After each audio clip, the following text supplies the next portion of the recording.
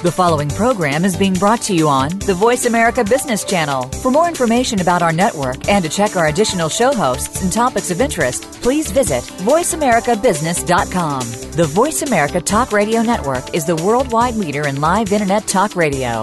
Visit voiceamerica.com. The views and ideas expressed on the following program are strictly those of the host or guests and do not necessarily reflect the views and ideas held by the Voice America Talk Radio Network, its staff, and management.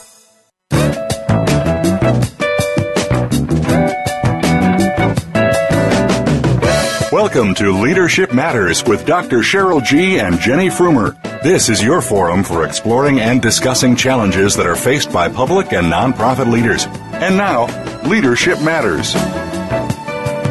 Good afternoon. Thank you so much for tuning in to Leadership Matters, Informing Leaders, Inspiring Solutions. I'm John Janetta, and I bring you greetings from Heartland Family Service in Omaha, Nebraska, and Council Bluffs, Iowa, and I'll be one of your hosts for the hour. Today, we're going to be talking about taking a leap of faith and starting a new nonprofit. And to help us have this conversation, we have with us my co-host, Dr. Cheryl G., who's the Vice President of Training and Organizational Development with the Neighborhood House Association in San Diego, California, and our very special guest, Greg Fripp, who's the founder and executive director of Whispering Roots in Omaha, Nebraska. Thank you both for joining us. Thank you, John. Looking forward to the conversation. Yeah, thank you, John. Happy to be here. Great. So we invite each of you in our listening audience to join in on our conversation by calling 1-866-472-5790. Again, that's 1-866-472-5790. You can also email us by clicking on the email host button on our show's landing page right under the bookmark show link. So, Greg, it's always helpful, I think, to start off the show by telling our listeners a little bit more about you. Just helps them sort of, I think, connect to your story once we kind of get into the meat of it and to understand a little bit more behind possibly how you came to where you are running this organization called Whispering Roots. So maybe we could just start with there. Where did you start, and how did you get up? How did you get to today running a nonprofit you created? You know, my background's a little varied. I spent some time in the Navy. I was both an enlisted member and a Navy officer for about 5.5 years. You know, my degree is actually in management information systems, but I've always had a love for growing food, growing fish, things of that nature, and helping people. So I spent some time doing that. Following my tour, I left the military as a Navy officer and went to the corporate world, and I ran a recruiting organization at a couple companies, one being Convergys and another one being TD Ameritrade, where I was head of talent acquisition there. But in the back of my mind, there was always something that said, you know, you need to get back to growing food and trying to help people. So that's kind of what led me to starting Whispering Roots. One day I decided that I needed to follow my passion, needed to see if I could do more to help people. And, you know, I left the corporate world and decided to enter the nonprofit world, which, you know, I haven't looked back. It's been fantastic. That's great. I mean, that takes a lot of courage. I mean, anybody who starts anything, profit or nonprofit, it's a huge leap, and it's amazing. It's inspiring that you did that. You know, since our show is all about leadership, I think another piece of information that I believe is really helpful, and we try to do this with all of our guests, is to talk a little bit about who you would describe as, sort of a best example of a high-impact leader, and why? You know, when I think about that, there's so many people that have had an influence on, you know, what I do with my life and, you know, how I run the organization. You know, you think about people like, you know, Martin Luther King and, you know, his approach to making change. You know, you think about Gandhi, things like that. I've done a lot of reading in those areas, and what I try and do is incorporate, you know, their thoughts and ideas into, you know, our smaller community, and how can we take their ideas and make them work, you know, in areas like the underserved communities where we operate. So those are some of the folks that I really think about. But, you know, as I really think about what I need to do and how I operate, you know, I think a lot about, you know, my dad. You know, people talk about their parents and the influence that they had, but, you know, my dad, he was, you know, an Eagle Scout. He was in the military. He was, you know, Navy and he's Air Force. He was enlisted for about 32 years, Chief Master Sergeant. You know, he did a lot of volunteering time with kids, and he coached teams. And over the years, I learned from him, you know, watching him operate and watching him work with people and how he led people. And that's really where my leadership style came from. And I mean, he had an impact in so many different areas everywhere from the military to the community. I thought if I could, kind of emulate what he does and then incorporate some of the work that, I've read about from Martin Luther King and people like that I could become an effective leader as well. And so, bridging, the individual from my dad with the more national level, it really ended up working out. So, having had the pleasure of meeting you and getting to know you, I can say that's a real testament to your dad and what a great guy he was. Oh, yeah. And that's really, I figure if I can be successful doing the things I'm doing, then, he once told me, he said, I don't care what you do.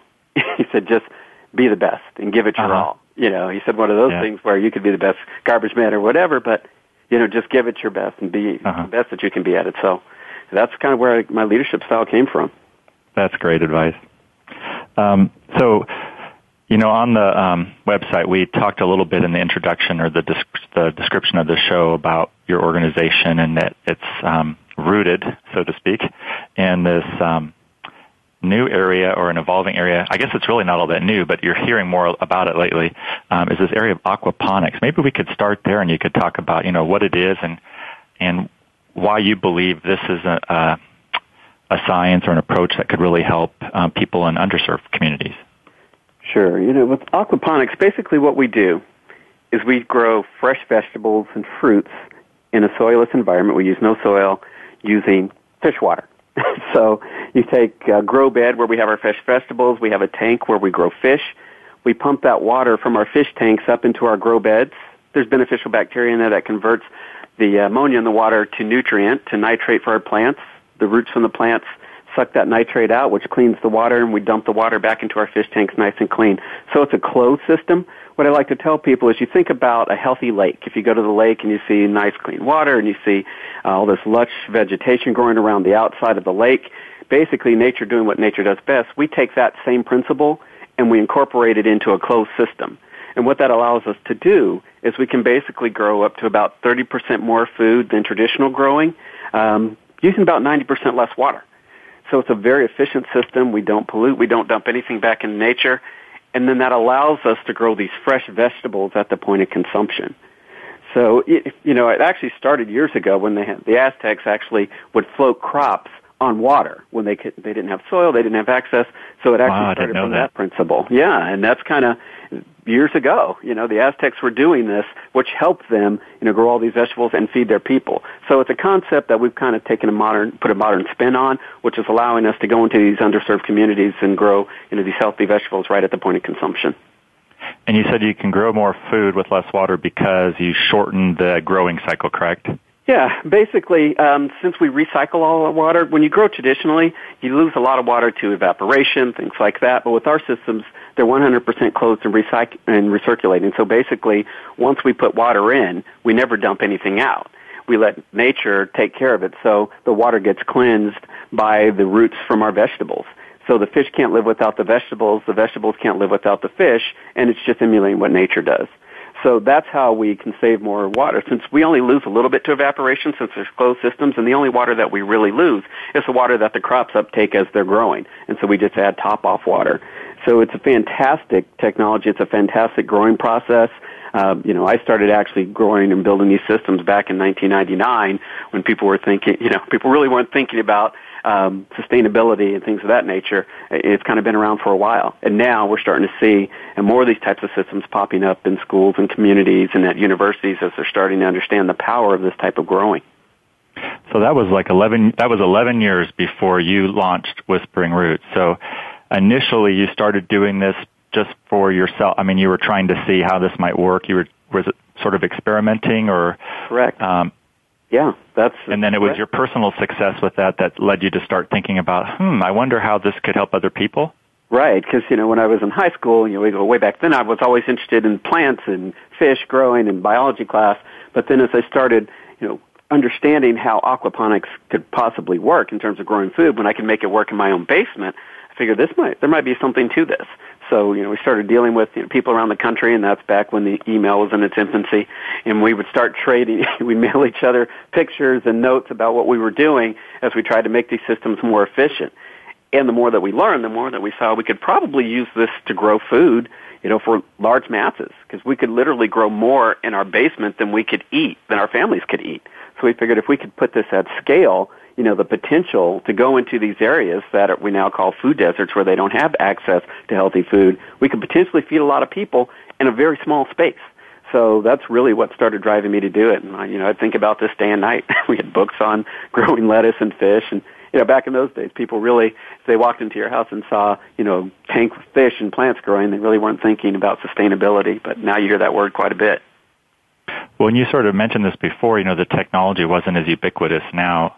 Back then, how did you find these other people that were doing this work that you were collaborating with?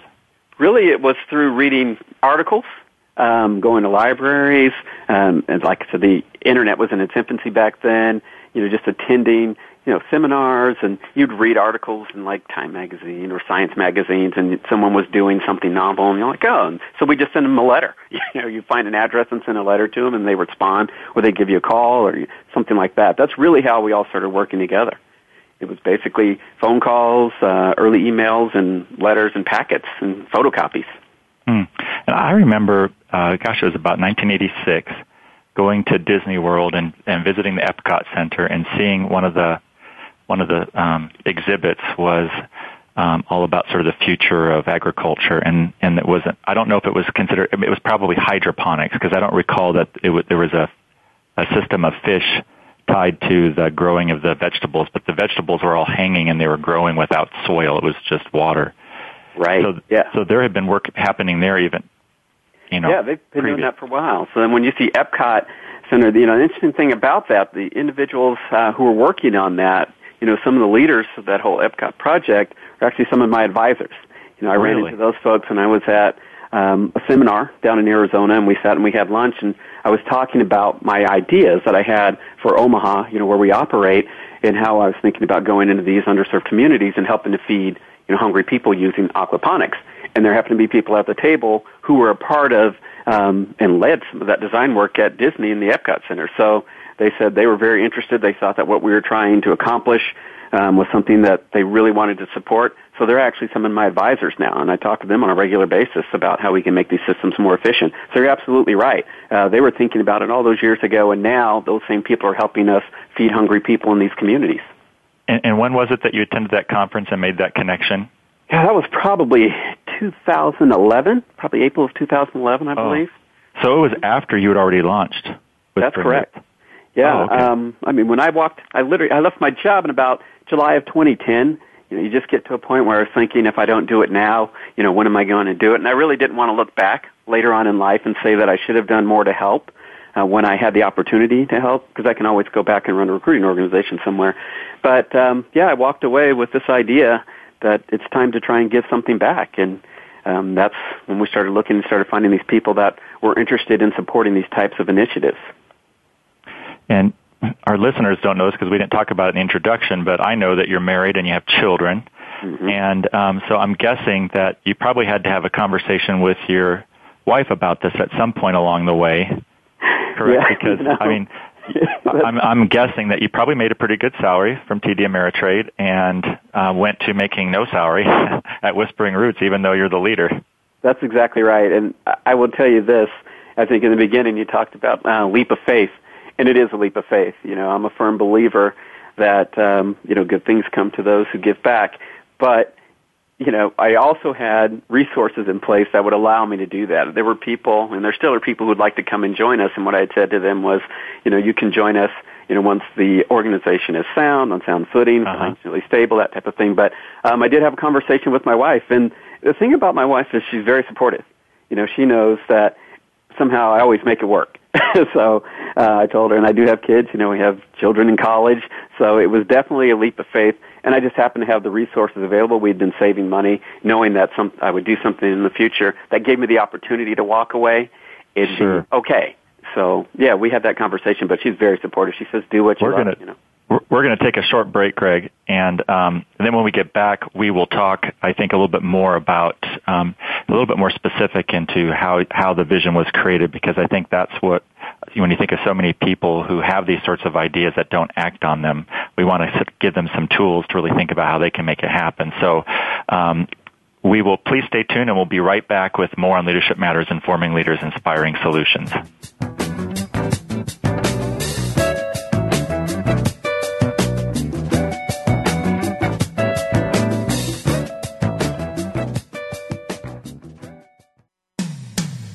When it comes to business, you'll find the experts here. Voice America Business Network.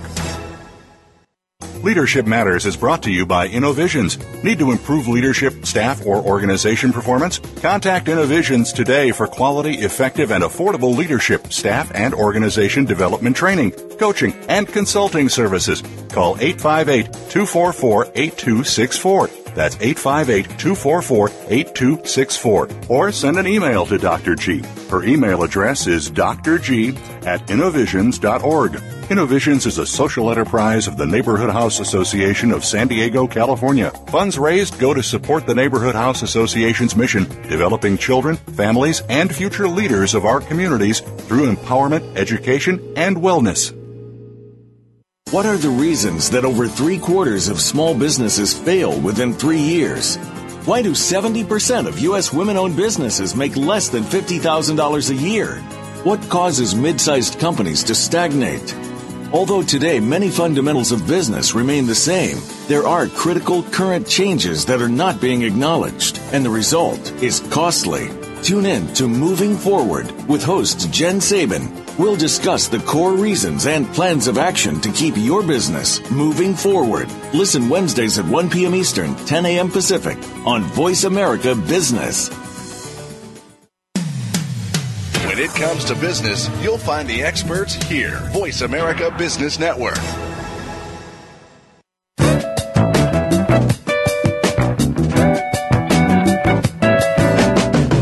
You are listening to Leadership Matters with Dr. Cheryl G. and Jenny Frumer.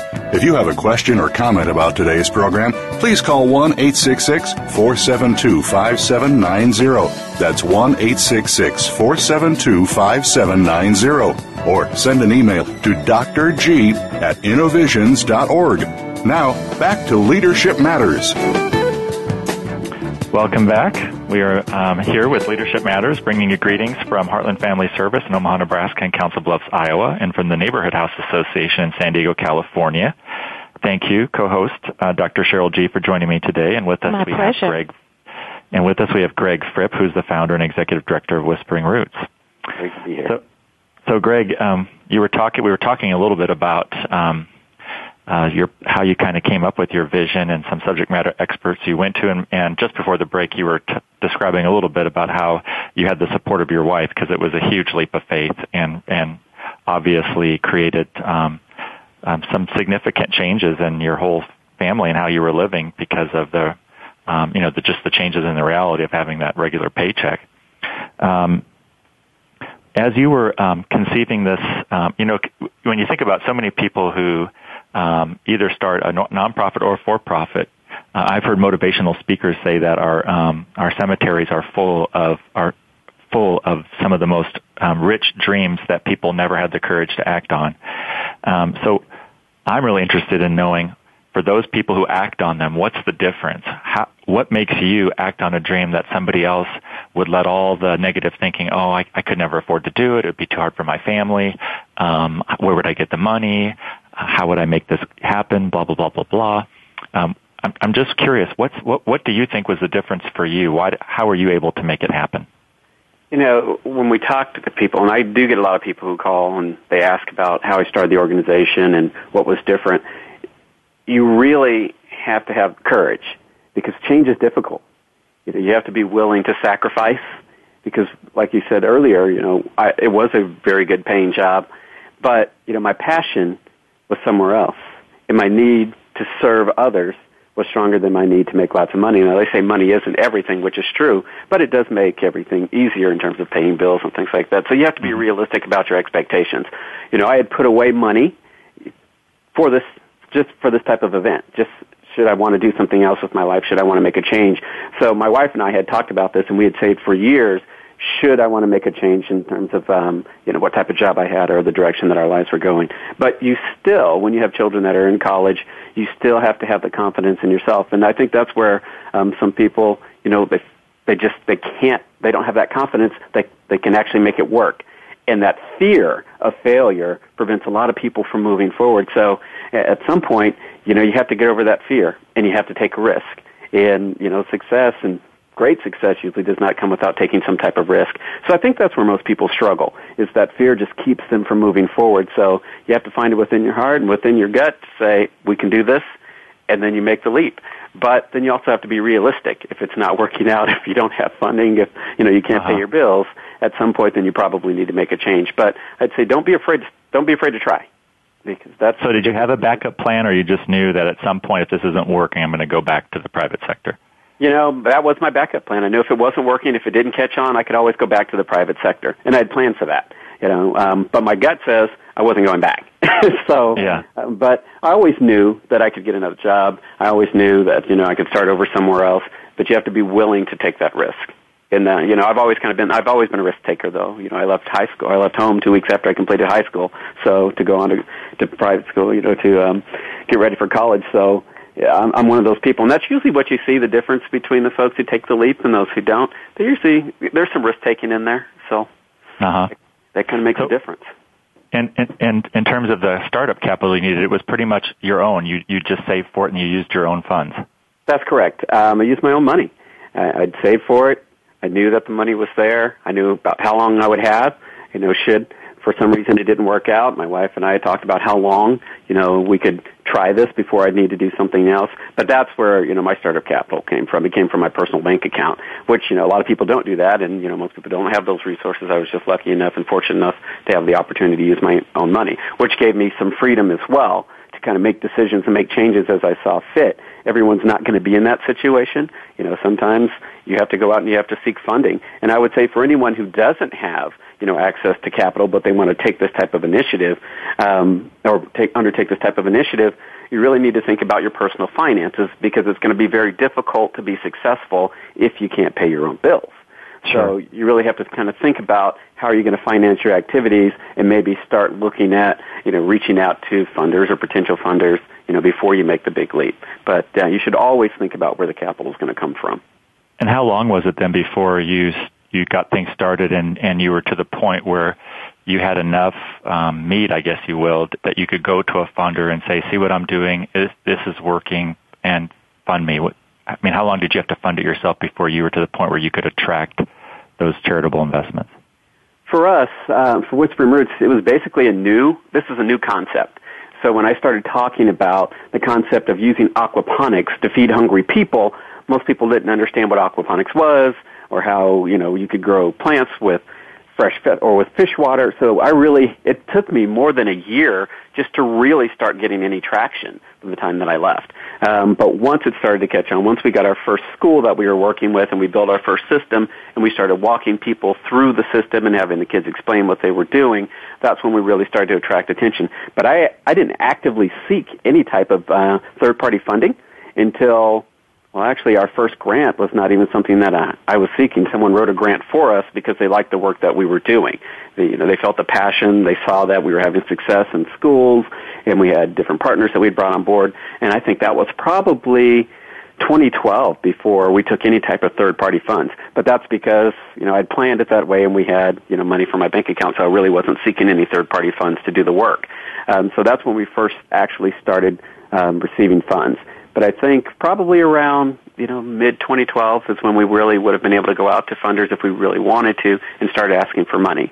And, right now we're at the point where, we are going to start seeking larger third-party funds because we're being asked to expand the organization. We thought perhaps we'd have another year or so before we'd really need to make it much larger, but we're getting requests from lots of organizations for assistance. In order to do that, we need to make our facility, get our facility up and make it a lot larger than we initially thought we'd need to be. And, going back to your vision, from where you started to where you are now and looking back, can you see, was your vision fully baked once you launched, or was it mostly there and you've continued to sort of build on it? Actually, it was an idea, and here's what I tell people. When I started the organization, it was an idea. It was an idea that I needed to help feed hungry people, because I'm a firm believer that economic status shouldn't determine whether or not people have access to healthy food. So I knew that I had a skill set that I thought could be valuable, but I didn't know where that skill set would fit within the community. So it was an idea that then became a project that then became a nonprofit. And the way that it went from the idea to nonprofit is that I started spending time. I started asking questions in the community. I started getting involved with community organizations, started talking to people about the needs of the community. And then what I tried to do was align my vision with the needs of the community to make sure that we were actually serving a need. Because you see, a lot of times when folks come in, they want to do something, they want to help, but perhaps the skill set or the idea, the concept that they have isn't right for that community. So I wanted to make sure that our ideas and the concept that I came up with was right for, underserved communities. So I spent a lot of time meeting with people and going out and visiting with kids and time in schools and talking to teachers and talking to community organizers about what the community needed. And then I aligned the vision with that need. So over time, what I thought we would be doing actually did change. I thought initially that we would just be growing food and providing food through some outlet, but then I found that the need was not only food, but the need was education. The need was community development. So then, the idea and the vision kind of morphed to meet the need of the community. So, yeah, it changes constantly. I mean, the core base of what we do, growing healthy food, feeding hungry people, and educating the community, that doesn't change. But what does change is how we execute our mission. Yeah. So, which is more your strategic plan. That's exactly right. Now, how big is your board? There's only 3. We have a small board. And we did that by design to start. Because one thing that I've learned, I've ran organizations, I started organizations from scratch, and knowing going in that people were not going to understand what we needed to do and that we need to be able to change quickly. There were only 3. There were 3 of us, and we'd sit down and talk about where the organization needed to go, what we need to accomplish, and it made it very easy to change tack. So if something that we were doing wasn't working or if it wasn't right, then we would just talk about it and then change direction so that we could find a program that worked. And what that allowed us to do, and we really operated under the radar. Like I said, we weren't out seeking third-party funds. We were really just trying to find a program that was actually effective in getting our mission in line and realizing, what the vision could be. And once we did that, then we said we'd start looking for others. But it was a small group of people, which made it really easy to make decisions and really easy to make change very quickly. But you can't always do that. If you're in a really large organization, and I've worked in very large organizations, like I said, I've been in the military, I've been in the corporate world, and sometimes decision making is a little bit slower. But what we found was, the need is so great and the demand was so great that we needed to be able to change very quickly. So we kept the board small and we kept our group of advisors small, and then we just did what we needed to do to get the work done. Now, do you have any employees yet, or are you it? There's me. And then there are volunteers. And of course, there's my wife who has a master's in education, helps us with our curriculum design, and then other family members that assist. And then there are volunteers that work in all of our satellite sites. And then that's how we get all of our work done. Because a lot of our work done, initial work, was all done in the school districts, in the classroom, teaching what we call STEM, science, technology, engineering, and math, teaching that to kids as we were also teaching them about healthy food and healthy eating, healthy practices. So that's where we started. We wanted to see what we really thought we would need in order to serve the need of the community. And what we found was, we thought that we would need a small facility that would serve a few people. Most of our work would be, the hub and spoke method where we'd have a hub and then we'd do all of our work out on these satellite sites. But what we were hearing back from the community, they loved that, but now they wanted something much larger where they could start sending people directly to us. So that made us have to start thinking about changing our tact and changing our strategy. So that's what we've been in the process of doing, is designing a larger facility to support, the needs of the community. I think something that was unanticipated was the need. I thought there was a need out there. We'd read the stories, we'd seen the numbers that talked about, unemployment, and the numbers talking about access to healthy food and how many kids don't have access to healthy food in the underserved communities in and around Omaha. So I thought the need was there. But once we actually started engaging the community, the demand was much higher than we thought. So.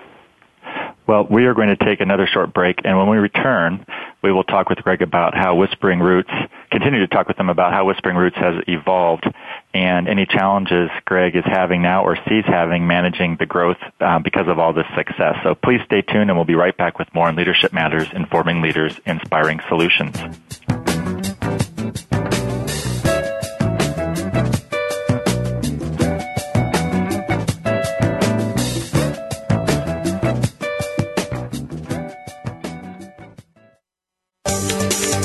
From the boardroom to you, Voice America Business Network. Leadership Matters is brought to you by InnoVisions. Need to improve leadership, staff, or organization performance? Contact InnoVisions today for quality, effective, and affordable leadership, staff, and organization development training, coaching, and consulting services. Call 858-244-8264. That's 858-244-8264. Or send an email to Dr. G. Her email address is drg@innovisions.org. InnoVisions is a social enterprise of the Neighborhood House Association of San Diego, California. Funds raised go to support the Neighborhood House Association's mission, developing children, families, and future leaders of our communities through empowerment, education, and wellness. Today's business marketplace is becoming increasingly global thanks to technologies that didn't even exist a few short years ago. Your business might be a startup, or you might be one of the Global 500. Either way, you're probably looking at customers and competitors in faraway regions. Listen for Global Reach with host Tay Revez as she brings together experts, ideas, and listeners to help you anywhere in the world. Global Reach is broadcast every Thursday at 2 p.m. Eastern Time, 11 a.m. Pacific Time on the Voice America Business Channel. Are you a business innovator, or are you just sitting on the sidelines? Tune in every week for Coffee Break with Game Changers, presented by SAP. Host Bonnie D. Graham talks to a cross-section of the movers and shakers who are leading by example. They will share best practices and innovative ideas to keep you thinking and moving along with the best. Join us for Coffee Break with Game Changers, presented by SAP, Wednesday mornings at 11 a.m. Eastern Time, 8 a.m. Pacific Time on the Voice America Business Channel. Voice America Business Network, the bottom line in business.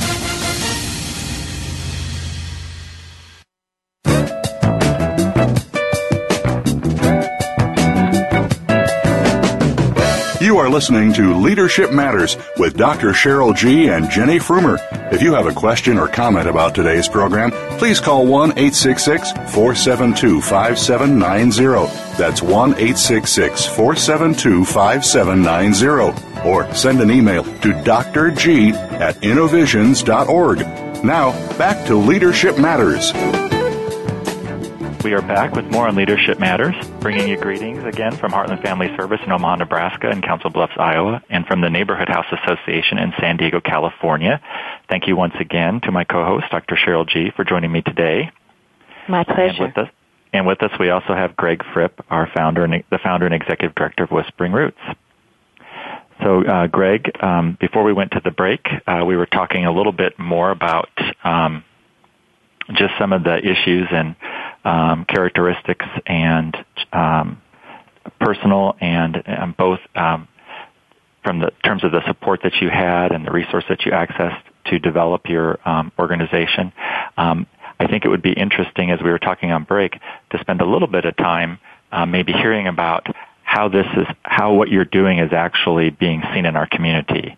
I don't know that people listening would be clear that right now you don't have a big building where things are happening that people can come to and see, but instead the way you're implementing is in partnership with schools and other agencies. So maybe if you could give us a couple of examples, and I know Cheryl has some questions and things too, I think, or some comments that I think might be helpful. Sure. When we first started the organization, when I was thinking about the vision, about how we could implement, I had an idea that we would need the space and we'd have to build these tanks, which we're going to have to do in the future. But what I quickly realized through working with University of Nebraska Omaha, their service learning organization, Omaha Public Schools, I quickly realized that the immediate need was for us to actually be on site in the community, having firsthand accounts, getting firsthand feedback from these partner organizations that we were working with so we could understand what we needed to build long term. So, we've spent almost the last 2 years just establishing these relationships. And if that's one thing that I'd like to make sure that, the listeners understand is one of the reasons why I think we've been successful is because I was willing, and the organization was willing to go out and seek input, from our partners, our collaborators, to understand what their needs were to make sure that we were aligned and make sure that our vision met their need. But we have relationships with, like I said, Omaha Public Schools. We work with University of Nebraska Omaha quite a bit. We also establish relationships with the local community colleges. With Metropolitan Community College in Omaha. We have Iowa Western Community College. Because in the long-term vision, we know that we're going to need to be bigger. And in order for us to be able to sustain and grow the amount of food that we're going to need to be able to bring to these communities, we were going to need people who were trained. So we reached out to the institutions of higher learning. We reached out to our community colleges and said, this is our vision. This is what we think we're going to need in order to support the growth. And what they said was, we'd love to be on board. And so we started working with them. And I think that's important. No one person has all the answers. You have to be willing to listen to the input from others. At the end of the day, if you're the leader of the organization, you have to make the tough decisions, but you also have to be willing to listen, because some of these ideas, they're absolutely fantastic, and they can help your organization become more efficient. So we have great relationships there. In addition to organizations within Nebraska, some of my subject matter experts are actually outside of Nebraska. So I went and I found some of the best people that are in aquaponics and hydroponics and aquaculture and got them on board by talking about the vision. And one of the things that they said was they could feel the energy, and they liked that, the energy, and they can see that this is going to move forward. So we have relationships with Texas A&M University, University of Arizona. We have folks on the East Coast that I talk to on a daily, weekly basis. We exchange emails and thoughts. So that's how the organization has become successful. You, as a leader, you have to drive the ideas. You have to drive the organization forward. You have to make the tough decisions. But then you also have to be willing to listen to the input from others and then assimilate that into your plan. Sure. And then, as you partner, let's say, I know one of the first, or at least ones that I'm aware of, first partnerships was with King Science Center, which is a public, is it a middle school now? It's a middle school. King Science. It's a public middle school in actually in a high poverty area. It's a magnet school, so they draw kids from all over. It used to be, I think they would use some sort of a lottery system to see if your kid could get in there, but it was considered one of the best schools. And you went there and implemented some level of partnership. Maybe you could talk about that as an example. Right. We chose King Science Magnet School because it is in the heart of one of the most impoverished, African American communities in the United States. So that was our test case. We figured if we can make it work there in a very distressed neighborhood, then we were on the right track. So through the partnership with University of Nebraska Omaha, Service Learning, who's supported by Building Bright Futures, and then also with the folks from Omaha Public Schools, who, I got to tell you, they were very much on board, very open-minded in terms of trying something new to see if we could truly affect the education and enhance the educational opportunities for children that are in these environments. And they were very much partners. We all sat down and decided that we would start with one system. We'd build one small aquaponics system in one classroom and see if we could make the program work. And if it was successful there, then we would expand the program into additional schools, additional classrooms. So we thought that maybe by 2014 that we would have an aquaponics system running from elementary school all the way up through the 2-year level. But the program was so successful, starting with that one, that we actually achieved that status in December of 2012. By December of 2012, way ahead of schedule, we had aquaponics systems running from elementary school all the way up through the 2-year level. So wow. That's where I was saying the demand was so much more than we anticipated. We thought we'd have a few systems running, and then we'd have until 2014, but now we're there. So the learning curve is very steep. But through that, how does it work? Like when you went into King Science Center, how did it work at the student level? How did you engage with the kids, and what did they do? What is their role? Yeah, the role of the kids is absolutely critical. We come in, we bring, the set of materials, and we bring the knowledge, and then the children actually help us assemble. So the kids actually get to build. They get to drill, which is part of the learning process of science, technology, engineering, and math. Is the kids, they do all of this. We show them how to do it. We brought students down from Omaha North High School. The high school students came down to assist, so they were helping the younger students build these systems, and then on a daily basis, the students are responsible for running the systems, for feeding the fish, for taking care of the plants, for germinating the seed, for harvesting the plants, and then they have a relationship with local food banks and local nonprofit organizations where they will donate a portion of what they grow back to these organizations, to the food banks, so that other people can partake in what they grow. But the kids, that's critical. They need to have some type of ownership in the process. So when they come in every day and their job is to feed the fish or to take care of the plants, they know that that's their system.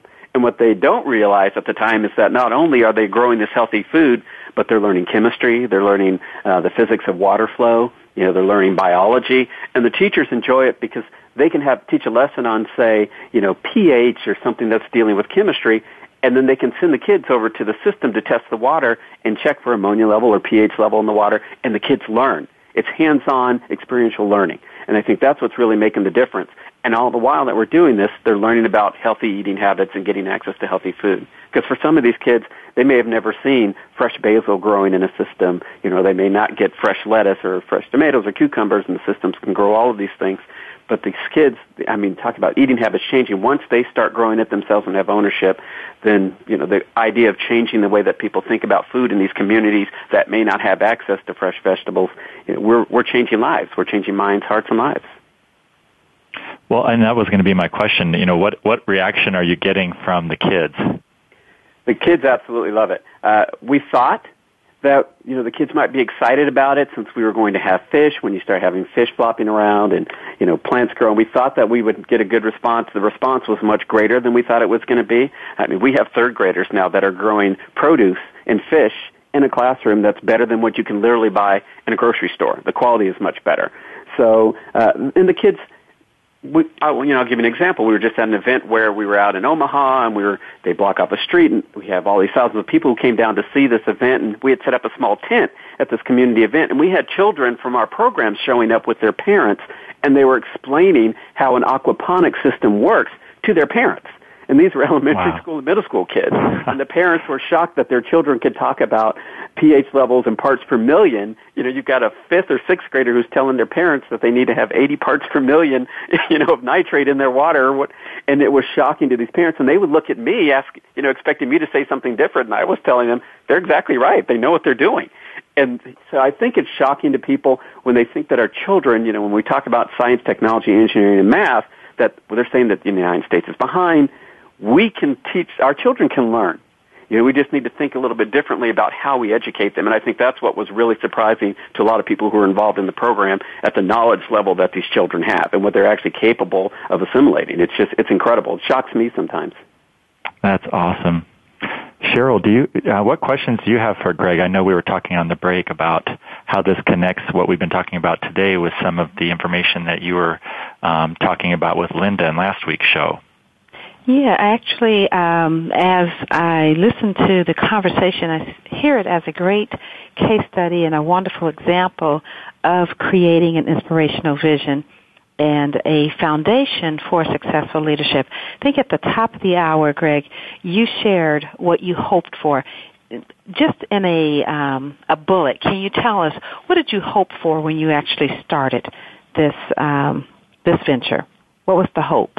The hope was that we could feed hungry people. Okay. And then the opportunity that you saw in the community was what?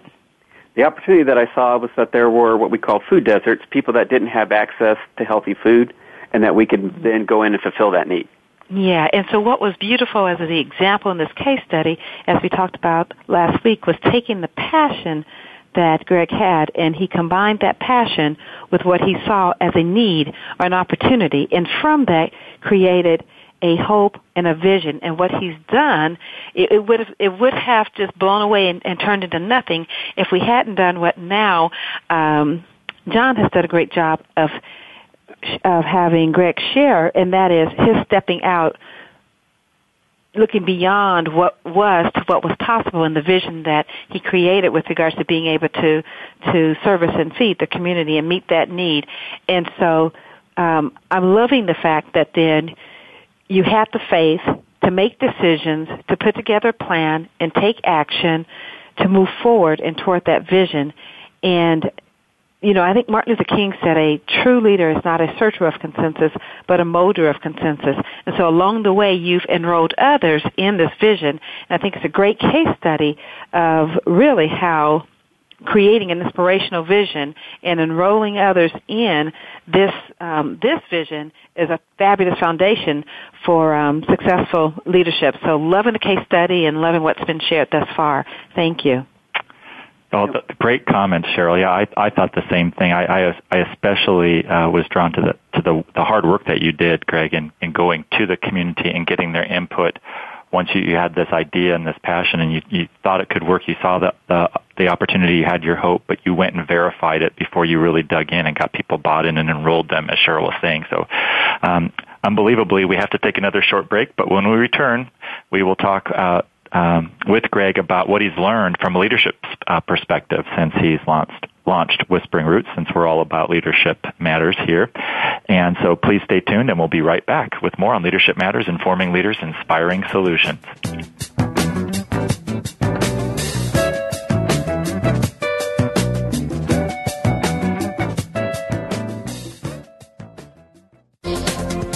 The business community's first choice in Internet Talk Radio. Voice America Business Network.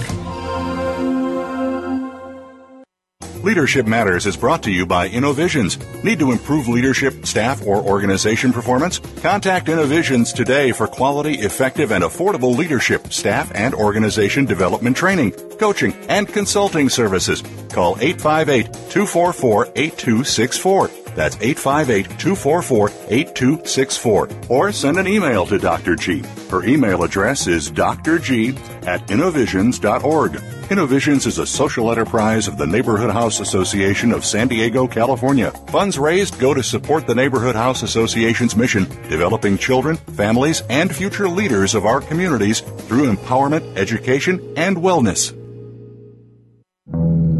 The way we do banking today continues to evolve. No longer is it just brick and mortar locations or traditional banker's hours. Today, banking is 24/7. It's in the home. It's on the go. It's digital. Tune in to Breaking Banks with Brett King for a look at how traditional banking as we know it has changed due to a loss of trust, changing economic conditions and consumer behavior, government involvement, and of course, technology. What does it all mean? Listen every Thursday at 3 p.m. Eastern Time, noon Pacific on the Voice America Business Channel.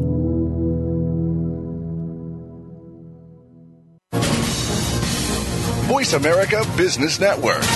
The bottom line in business.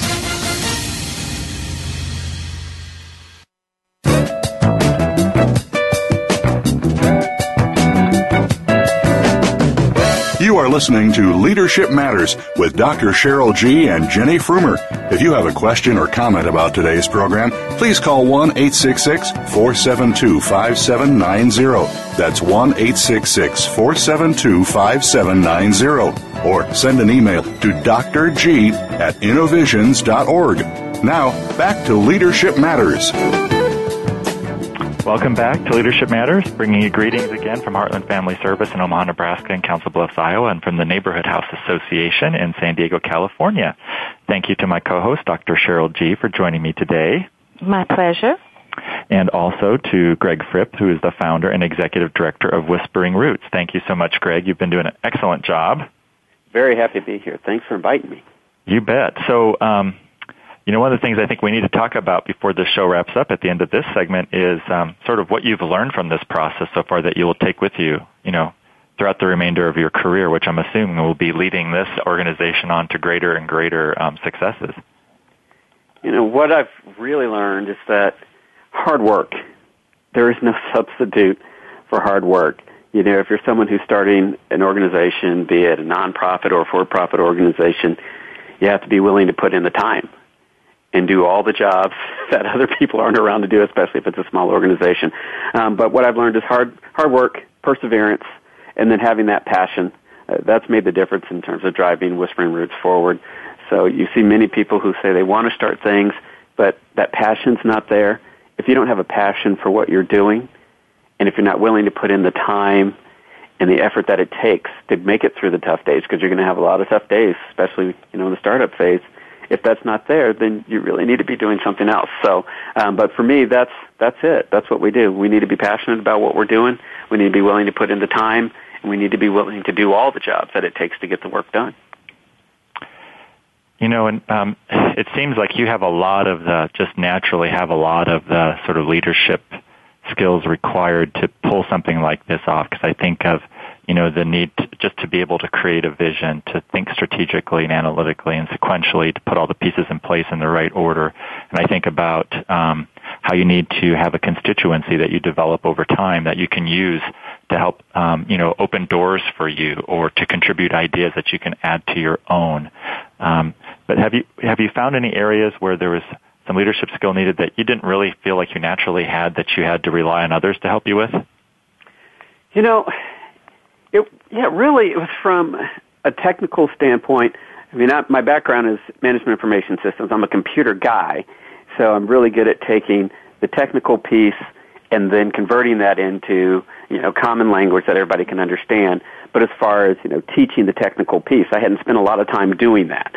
So what I had to do is find some people that were really good, scientists, really good, educators, and then, engage them, as well as doing curriculum development. I mean, I understand, how to teach. I understand, how to get the passion across and how to bring these ideas to life. But what I found is when you're dealing with school children, they write curriculum.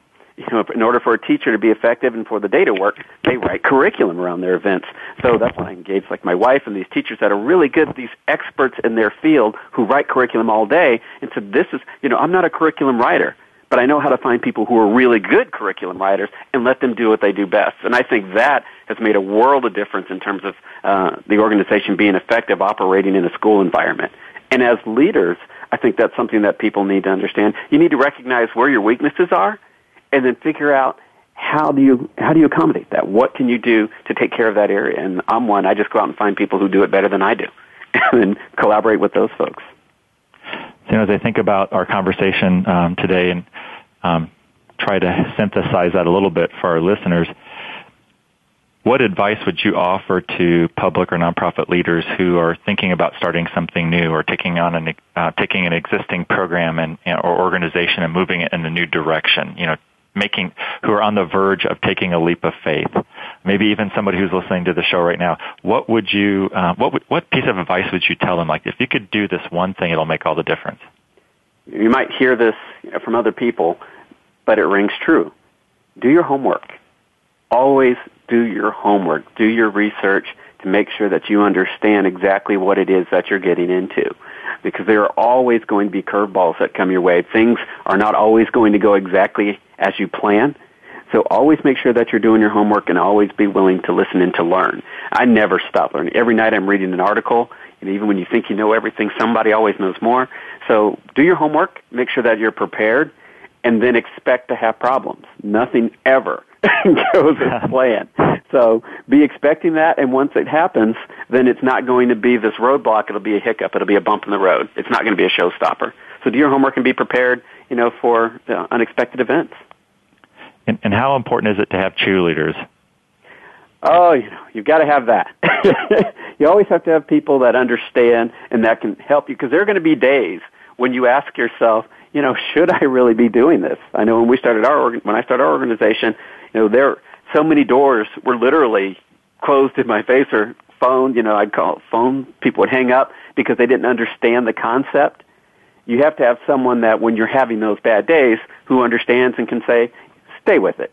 Everybody needs someone that can cheerlead. So, I think that's very critically important. And my wife is great for that. Yeah, I'm glad you mentioned that, because we hadn't talked a lot about what some of the challenges were, and you'd hate for people to go away thinking, everybody you called thought, what a great idea, and they just hopped right on board, but that wasn't actually the case. All right, I can tell you for the first 6 months, I don't think we had anybody that was interested in what we were doing. Really? 6 months it took? Mm-hmm. I think in the first 6 months, when we were talking about aquaponics and calling people, there really weren't people. The people that I thought needed to hear about really weren't interested in what I was saying, because it was such a new concept, and it was asking them to make a change from the status quo. But now those very same people who in the first 6 months were not taking my calls are calling the organization, asking us if we can come and talk, if we can come up with concepts and ideas for them. So, you got to have a thick skin. You got to keep working. No is a business refusal. Keep going. So what does the future hold for your organization, Greg, before we go? We're growing. The future is that we have to scale up, and we have to do it a lot faster than we thought we were going to have to do it, which is good and bad. The good thing is that the demand is there. So in order to meet that demand, we need to be larger. The bad is that we need to be larger quicker. So areas that we thought we'd be able to operate, where we thought we'd build our first facility, we had to leave those behind to look for more space. But we're on the grow. So that's good, and that we're going to be affecting more people, we'll be touching more lives, feeding more hungry people, and educating more children. And how soon do you think before you'll have your facility? We are hoping to actually break ground within the next 6 months. Oh, my goodness. I didn't realize that fast. Yes, we actually received some really good news, this week regarding some land that we were looking at. So that's really going to help us move forward. And you've started the fundraising? And now we have started the fundraising. So, are you getting good reception so far? So far, yes, in areas that we weren't expecting. So that's something that's been quite exciting as well. And we haven't even formalized, our capital campaign. It's just been one-off conversations. So. Oh, sure. And are you doing all that, or is your board actually helping you with the fundraising component? The board has been helping with that. A lot of the issue that I ran into is most of the people that we deal with I've met with personally, so it's easier for me just to pick up the phones because I've met them over the last few years as the organization has been coming to life. So they're people that I know. Well, good luck to you, Greg. Thank you so much for being on the show and for sharing your vision with Cheryl and I and with our listeners. I obviously know you and got to know you because of a project that we're doing in North Omaha, where we'll be once the building and the renovation part is over, we'll be developing large community gardens and a greenhouse that will include a large scalable aquaponics component that you'll be helping us to develop. And through that process of meeting you, I hadn't heard about the work you were doing until we started that a couple of years ago. And I can vouch for everybody that you are a person with vision and with passion. It's hard to deny, and you've created a lot of excitement in our agency, and everyone's really looking forward to when we can get to that phase of the project and actually get started. And I guess it's been about a year ago now, we actually implemented one of your units in another program, an after-school summer school program for girls, and I can say there it's just been wildly successful. The girls absolutely love it. So thank you for what you're doing to help our community. Cheryl, do you have any parting comments or questions? I would simply say thank you to Greg, a wonderful case study example of an inspirational vision that has laid a fabulous foundation for successful leadership. And just kudos to you and best to you. Thank you so much. Thank you both for having me. I love having the opportunity to speak to a format like this. And hopefully, if there's someone out there that's listening that's thinking about doing this type of work or starting their own nonprofit or for-profit, it's take the leap. Take the leap of faith. And you never want to look back and say that you wish you had tried. So this has been great. Thanks for having me. You bet. Well, thanks, Greg, and thanks as well to my co-host, Dr. Cheryl G. And thank you to our listening audience for tuning in. Please be sure to join us every Wednesday at 2 p.m. Pacific Time or 4 p.m. Central Time for Leadership Matters, Informing Leaders and Inspiring Solutions.